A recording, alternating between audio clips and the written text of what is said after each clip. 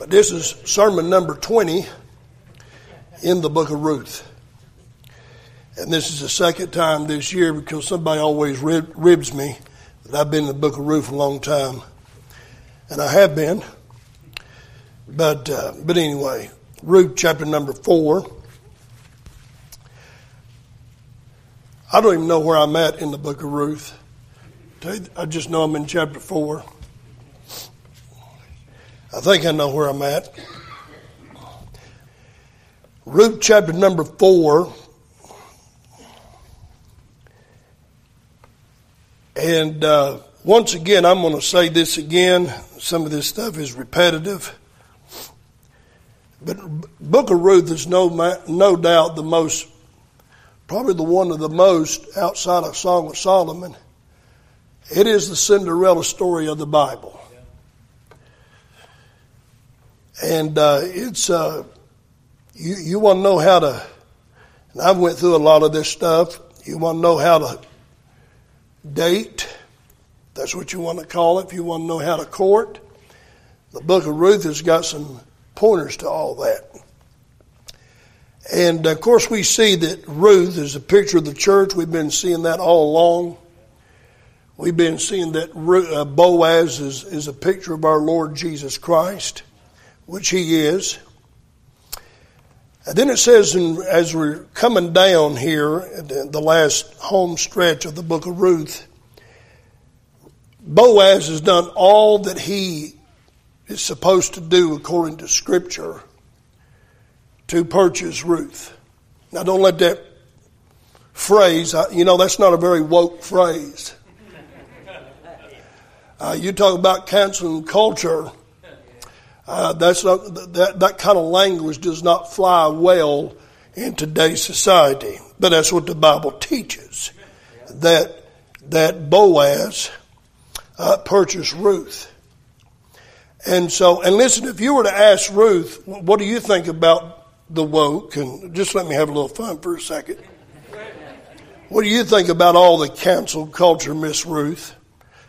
What do you think about the woman's liberation time that took place in the 1960s? Are we doing okay?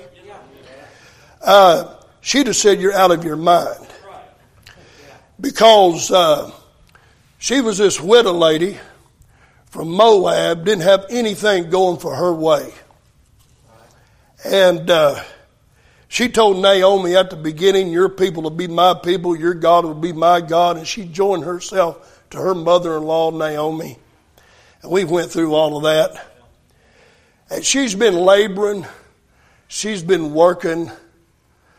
And then she meets a man like Boaz, a man that loves the Lord, a man that's an entrepreneur, a man that's a businessman, a wealthy man, an honorable man, a man of integrity. And their hearts mend. And this book is, as we're coming down to the end, Boaz he's been very respectable. He's been a gentleman in the whole process. Nothing has put them in a wrong, low character of light whatsoever. If you were to ask Ruth, now that you're married to, and that's what's taking place here in chapter 4, now that you're married, do you have anything to say? And she would just say, he's the best thing that ever happened to me. That's what she would say. I mean, I was a nobody. I was a widow. I was in despair. I was destitute. And me coming in contact with Boaz and him looking my way and him loving me and providing for me and taking care of me, and he purchased me and he became my kinsman redeemer. He is the greatest, the best thing that ever happened to me. And I'm sure if we'd ask Boaz, he'd probably say the same thing. That's what great marriages do. They complement one another. But I tell you, that being in the picture of the Lord Jesus Christ, can we not honestly say tonight that we, like Ruth, we were broken, and then we met the Lord and became blessed? We, like Ruth, was nothing more than just trash, but he gave us riches and treasure. We were nobodies, and through his grace and mercy, we became somebody in him. We were destitute, but he gave deliverance. He saved us from poor to prosperity, spiritually speaking, if you will. Could we not say tonight that the Lord Jesus Christ has been the best thing that's ever happened to us? I mean, I was lost on my way to hell in a Christless, ungodly, heathen home. And then somebody brought the gospel to me and told me about a Savior, told me about a Lord, told me about a God that took on the form of a servant, was made in the likeness of men, told me about a Savior that came and took my place up on the cross and took all of my sin and nailed him to the cross, and he was buried and rose again the third day. And if you'll trust him, if you'll believe on him, if you'll turn to him, he'll save you and give you eternal, everlasting life. I mean, listen, I had no peace. I had no hope. I had no joy. I didn't have anything going for me whatsoever, and neither did you. But one day we met the Lord, and one day he saved us. He picked us out of that horrible pit, up out of that miry clay. He set our feet upon a solid rock. He established our goings. Look what the Lord's been doing in our lives all this time. Just the fact that you're sitting here tonight proves that there's a God in heaven, that a God of a second chance. And he's not just a God of a second chance, but I know he's a God of a third chance. He's a God of a fourth chance. His mercy endureth forever, according to that book. And I submit to you tonight, he is the best thing that ever happened to me. I'm not looking for another church. I'm not looking for another Bible. I'm not looking for another religion. Are you with me? I'm not looking for another philosophy. I'm not looking for another deal. I've got everything I need, and it's in the Lord Jesus Christ. I'm glad he purchased me, according to Acts chapter 20, verse number 28.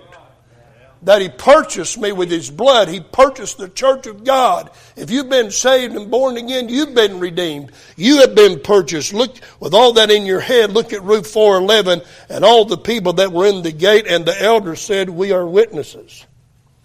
Boaz, he already performed the duty of the kinsman redeemer. He knew the scriptures. He knew the culture of the Old Testament, if you will. He knew there was someone that could redeem Ruth, and he gave him the opportunity. And basically, he said, I don't want to do with that. That's when I preached on he'll take the land, but not the lady. But if you take one, you got to take all. And so they're all here putting this together. If you look at verse 10, moreover, Ruth the Moabitess, the wife of Malion, who is dead, of course, have I purchased to be my wife. And that's it. Once again, that's what the Lord did for us. He purchased us. According to the scriptures, he redeemed us, in whom we have redemption through his blood, even the forgiveness of sin, to raise up the name of the dead up to his inheritance, that the name of the dead be not cut off from among his brethren, and from the gate of his place. You're witnesses this day. So he's taking care of business here at the gate of the city. The witnesses are there. The elders are there. The man has took off his shoe, according to the book of Deuteronomy, according to the principle, and he has given over his rights to Boaz that he may freely and scripturally purchase Miss Ruth. And she's not upset about it. Amen. She's waiting there in the wings. She's waiting on Boaz. She's waiting on the Lord. And she's seeing what's been taking place. And all the people that were in the gate, verse 11, and the elders said, we are witnesses. I'm going to probably, like I always do, I take side thinking. Some people call it chasing rabbits, and that might be true. But you know what? Let let me just give a word. I'm always jumping off to the young people in this book of the Bible because it's important, young people. You know, young people, if you're here, you know, of course, if you're not married, it doesn't matter if you're an older person or a young person, but I say this to the young people. You know, when you're dating, when you think you found that special someone, and you're dating, you're courting, whatever you want to call it, you know, there's people watching you. You listen to me, young men. You get your eye on some nice girl. And I've said this before and I'll say it again. You should have spiritual leaders involved. Young ladies, you should have spiritual leaders involved. And if your mom and dad is not spiritual, then you need to come to pastor. Whether your mom and dad's spiritual or not, you need to have a spiritual figure. You need to have a spiritual advisor like your pastor involved. You see, I didn't have a godly mom and dad. They didn't know A from apple butter when it come to courting and dating and all that stuff. Amen. And I had a pastor that was helping me as I went to church on Sunday morning, Sunday night, Wednesday night, going through junior high, going through high school. You know, I never did go to a prom. Amen. That's good. You know why? Because I had a pastor that put the fear of God into me. I thought if I went to a prom and took a date to a prom, God was going to kill me.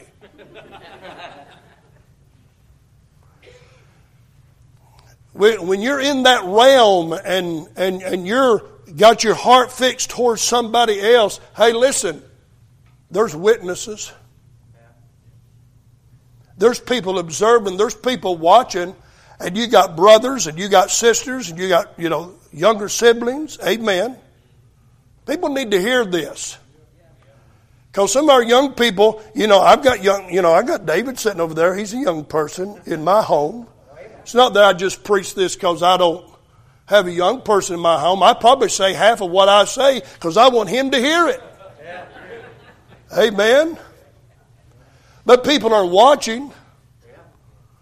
The young people before you, your parents are watching. The church is watching. You know, when you go on with your life, it's not going to be done in a secret place somewhere. I say this all the time. I don't know where I got the phrase. Lord knows I didn't make it up. I'm not smart enough for that. But when you get your freedom, it's going to expose your character. Right. Yes, sir. Good. That's true. You watch every young person that comes up through this church. You watch every young person that's in a family. You watch, technically, you can tag that statement to anyone. When a person gets their freedom, where they can go where they want to go, when they can do what they want to do, with no authority and no guide and no direction over them, it will prove their character every single time. That's right. Good preaching, brother. You say, why did the young person just take off after the girl and leave mom and dad and leave everything and didn't listen to the spiritual leaders, didn't listen to a godly set of mom and dad and just took off? Because that was in their heart. Their freedom proved their character. Let me go on.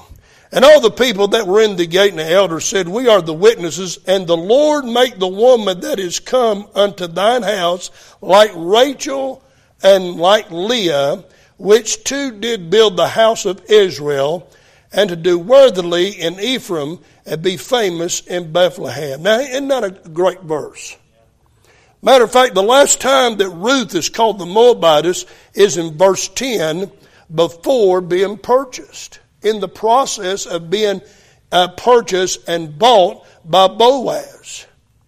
But never again in this scripture, and never again throughout the Word of God, is she referred to as Ruth the Moabitess, because she becomes Boaz's wife. And matter of fact, All through the book, it was a tag, Ruth the Moabitess, and which is not good because the Moabite people were evil people, wicked people, and to have that stigma and to have that tag was degrading. I'm glad that the Lord takes people that has a tag. Amen. That's good. You say, well, that person's got a lot of baggage, Brother Gibson. I get it. The Lord's got enough strength to take people with baggage. Amen. It's good. You say you don't understand that person, you're witnessing to that individual, you just don't understand. If you knew who you was talking to, yeah, but I know who I'm telling them about. I know who I'm telling them about, the one that can save, the one that can redeem, the one that can take them and change their life completely. And the Lord make the woman, here's what the people are saying, the elders are saying, they're putting a blessing upon Boaz, they're putting a blessing upon Ruth. They said, the Lord make the woman that is coming to thine house like Rachel and like Leah. These are the mothers of the 12 tribes of Israel. These are the mothers of the patriarchs. Are you getting this? All of a sudden she's Ruth the Moabitess, and now they're putting her name up there with Rachel and Leah. Leah that brought Reuben into the world, Jacob's firstborn, Israel's firstborn. Leah that brought Judah into the world, the lineage of the Lord Jesus Christ.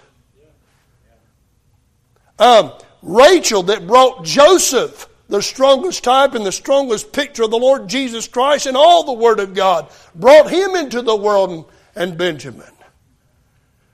And now, because of Boaz, her name is moved up the scale. Her name went quickly up the ladder. Up there with Rachel and Leah. Well, that's a big leap. That's a big jump. And I'm going to tell you something. When you got saved and you got born again, your name took a big leap. Your name took a big jump too. Amen. And your name was recorded in what the Bible calls the Lamb's Book of Life. Amen. It wasn't worthy to be in there. Our names are not even worthy to be spoken in heaven, let alone written down in a book. And I tell you, the moment you got saved, you and I took a big leap in the Lord's family as well. Because He purchased us with His own blood. Also, the blessing here is the Lord make the woman that is coming to thy house like Rachel and Leah, which two did build the house of Israel, which as we know are the 12 tribes of Israel. And do thou worthily in Ephraim, and be famous in Bethlehem. So the blessing here is, hey, may Ruth also, may Boaz and Ruth be multiplied, have a family, have children. As the old scripture says, be fruitful and multiply and replenish the earth.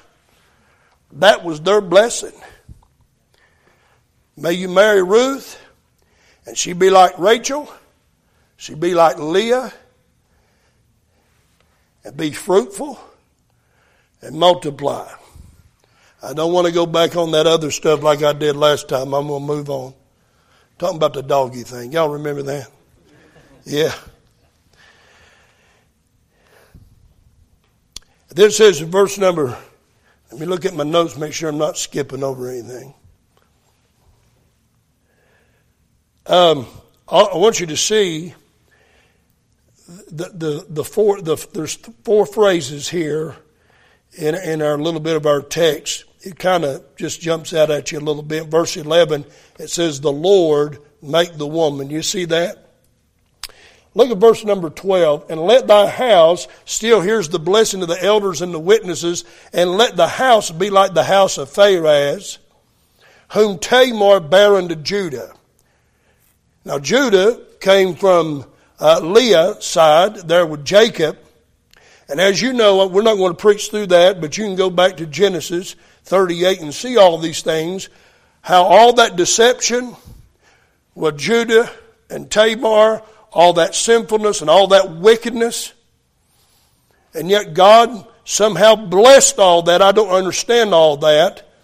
And Pharez, whom Tamar bare unto Judah, of the seed which the Lord shall give thee of this young woman. So you have Leah, and you have Judah that she bore, and then Judah, he goes there with Tamar in that whoredom situation, and that's how Pharez was born. You say, what's so significant about that? Well, I'll get ahead of the deal, but look at verse 18. These are the generations of Pharez. Didn't say these are the generations of Judah, but Pharez came from Judah. These are the generations of Pharez. Pharez begat Hezron. Hezron begat Ram. Ram begat Abinadab. Abinadab begat Nahshon. Nahshon begat Salmon. Salmon begat Boaz. Boaz begat Obed. Obed begat Jesse, and Jesse begat David. And if you cross that over to Matthew chapter 1, you see that all the way down through the lineage of Mary and Joseph to Jesus Christ, and Jesus Christ is called the Son of David. So that right there is a messianic line of Jesus Christ.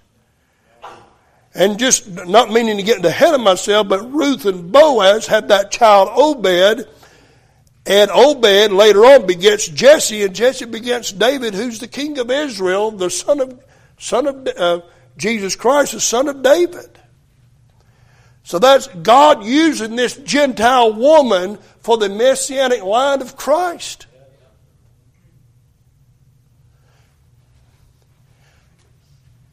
This is not a long period of time in our Bible. Maybe less than 6 months. All this takes place. Just a few moments ago, she's just an outcast. She just destitute. Ruth the Moabite did not have any children with Milion. Not knowing where she's going, don't have any guide, don't have any directions other than following Naomi. But a few months later, not even a year later, she's wed, she's married to Boaz. They're going to have a child, and that pulls her right into the messianic line of Jesus Christ. You tell me something. Isn't the grace of God amazing? Take a woman like that, a nobody like that, and pull her right into the messianic line of Jesus Christ. And not only that, but her name gets recorded in both Testaments. You read that over in Matthew chapter 1. She's right there. What grace. What grace of God that bringeth salvation hath appeared to all men. You're talking about, we talked about the grace, what it is. It's the unmerited favor of God. And that's exactly what she got, was poured out by God, His wonderful, matchless grace. And getting a little bit ahead of myself, but she's set. She's not going to have to want for nothing for the rest of her days. She's got great security in a man by the name of Boaz. She's got great peace. She's got great love. She's got great protection. She's got great provision. And that's exactly what we got. I think sometimes we lose sight of what we got in Jesus. You realize, Brother Chris, I couldn't go to hell tonight if I wanted to. I mean, that's how eternal secure we are. I couldn't go to hell if I wanted to. I mean, I won't want to, but if I wanted to, I couldn't even do it. That's how secure we are. He has saved us. He keeps us by His own strength, by His own ability, by His own word, by His own power. I don't have Him. He's got me. Amen. And there's not a person in this room that deserves any of that. The Lord make the woman. Look at this phrase real quick. It says in verse 11, the Lord make the woman. Verse 12, the Lord shall give thee of this young woman. Verse 13, so Boaz took Ruth, and she was his wife. And then he went in unto her. The Lord gave conception, and she bare a son. You see that? And the women said unto Naomi, blessed be the Lord. You see this, the phrase the Lord is 15 times in the book of Ruth. And most of the time, it's followed with action. Like here, it's followed with the Lord make, the Lord give, the Lord gave, the Lord blessed. And on it goes. You know what that speaks to me? The Lord is active in our life. You may not think He's active. Maybe the devil has got you thinking the Lord doesn't care about you. He's not guiding you, leading you, directing you. I'm telling you, the Lord is active in your life more than you know. We're going to find out one day when we get to heaven how active He was in our life. How He kept us from things. How He didn't let us falter. How He didn't let us fail. I know we fail and falter all the time, but I'm talking about miserably fail and falter. Well, you just to the point you just don't see any of us anymore. The Lord is actively involved. I've quoted this verse many times, but the psalmist said, though I am poor and needy, yet the Lord thinketh upon me. Amen. That's a great verse. Amen. I'm going to tell you something. I quote that verse to those bus kids all the time. Because I'm going to tell you something, Brother Paul. That's kind of folks we're dealing with, aren't we? Brother Steve, poor and needy. Most people in America are not going to say that's them. If you're lost, that's you. You can have it all, have all the money, everything you have in the world. But if you're poor, listen, if you're not saved, you're poor and needy. That book says you're poor, wretched, miserable, and blind if you're not saved. But that's who we deal with on Saturdays and Sundays, going out here to these places and picking up boys and girls and bringing them in and telling them about Jesus. And sometimes they'll say, you ought to come back here sometime and listen to the prayer request. You ought to listen to some of the prayer requests that we hear back here. Pray for my daddy, he's in jail again. No, right, Brother Paul? Pray for my mom, she's in jail again. They say that. And I'm glad some of our church children are there to hear that. Because they need to understand, listen, not everybody's mom and dad's son, not everybody's mom and dad brings them to church. Not everybody's mom and dad gets them dressed and ready and come to the house of God Sunday morning, Sunday night, and Wednesday night. There's children within a few minutes of here that's poor and needy.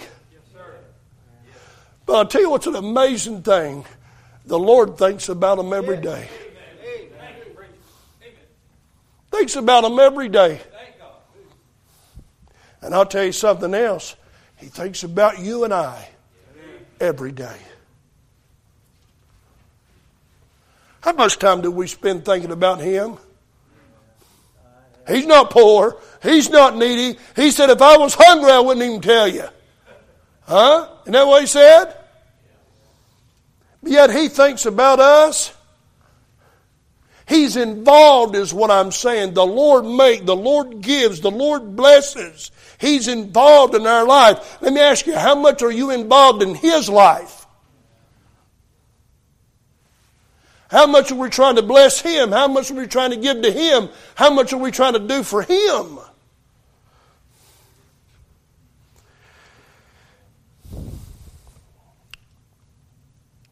It says in verse 14, well, let me go back to verse 13. He says, so when the blessings came from the elders and from the witnesses, and they blessed and Ruth and Boaz, then when he got to go ahead, verse 13, so Boaz took Ruth. Now I'm going to give you a little side note right there. That word took actually means take away.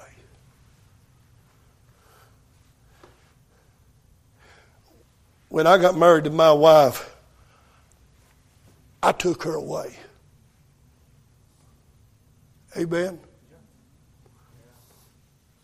I took her from her home and brought her into my home. Anybody getting this? Yes, sir. You're right. One day, the Lord's coming again. And according to that book, 1 Thessalonians chapter 4, the Lord Himself shall descend from heaven with a shout, with a voice of the archangel of God, and the trumpet of God shall sound. Right? And the Bible says we're going to be caught up. One of these days He's going to come for His bride. One of these days He's going to come and take us, Brother Simon. And He's going to take us out of this world, and He's going to take us to that world.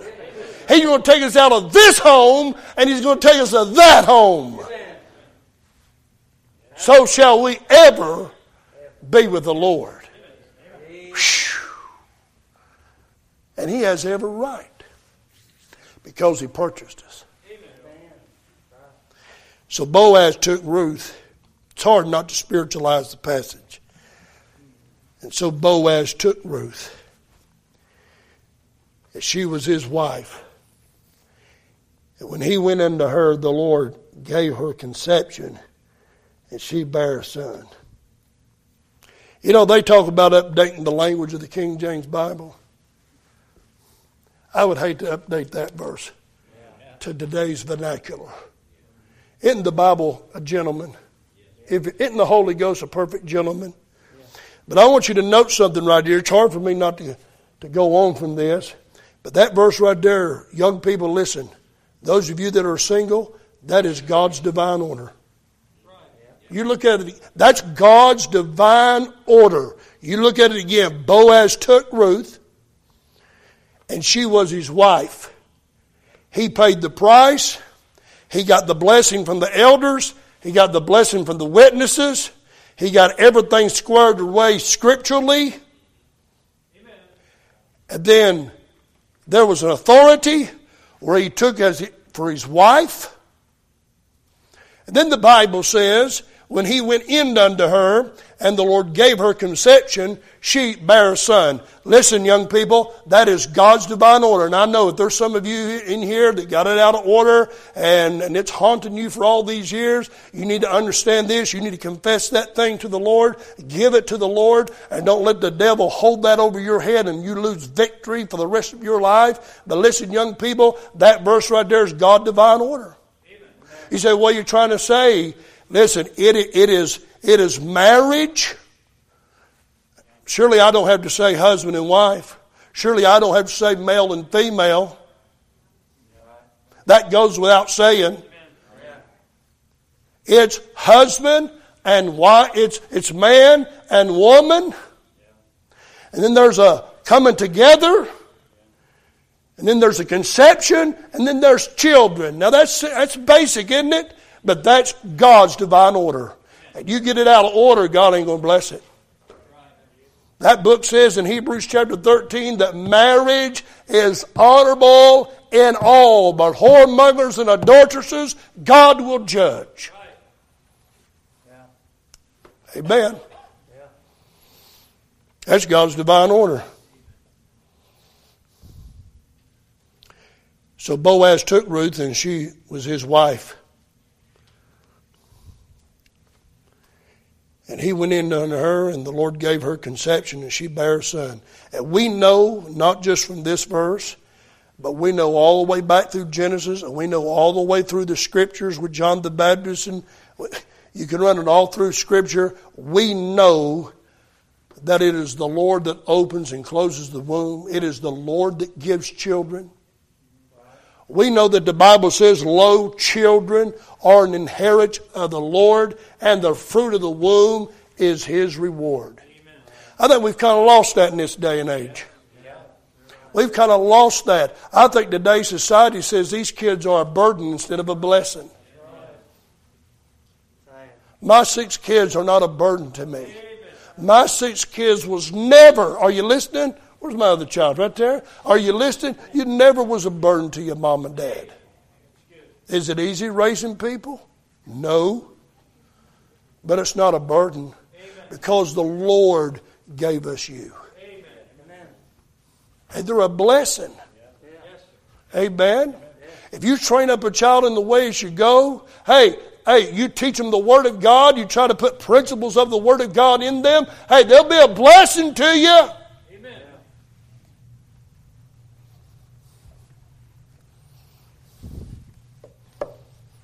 Let me just end with this. Because if you had this illustration, you'd tell it too. My daughter that got married 5 months ago, what a blessing. Amen. One of the best days of my life. It's one. It's in the top 5. One of the best days of my life was watching my daughter get married in this church 5 months ago.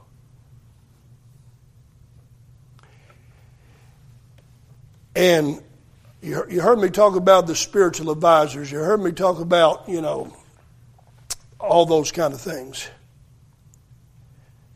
And I'm telling you, and I still marvel, I still say it. If I think about it long enough, I'll shed tears.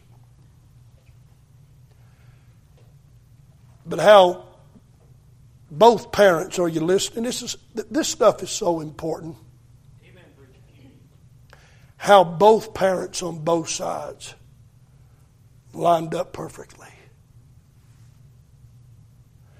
No animosity, no strife, no. I can't describe. It's hard to describe it because it's so wonderful, it's so sweet. No cross word. Not just both sets of parents, but both pastors on both sides. Not just both parents, but both churches on both sides. Even down to their friends and grandparents on both sides. The blessing of God was just all over it. And they did things right. They listened to their mom and dads. They listened to their pastors. They listened to their elders, if you will. They listened to their witnesses, if you will. And right now, they are just reaping so much benefits. They got married. And you know what? It's up to the Lord if He's going to bless them with children or not. But I tell you, because they didn't do all the worldly stuff first, they didn't do all the filth and sin first, they didn't act like husband and wife before they were married. Are you with me? Yeah. But now that they're married, honey, it's Katie bar the door. Are we all right? Because that's God's way. And that's God's divine order. And I tell you, listen, we got to quit. I say this all the time because we try to warn our young people.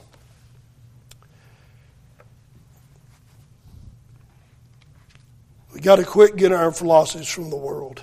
Amen. And just figuring it out the way we want to. Don't have any guide, don't have any help, don't have any teaching, no training. And just do our things our way, and that's it. And then it's none of nobody's business. And I'll tell you, you'll make a mess of things. Amen. Make a mess. Boaz and Ruth was a perfect example of all that. And then when it came time, he took his wife, and the Lord blessed, and gave him a child, and his name in the chapter is Obed,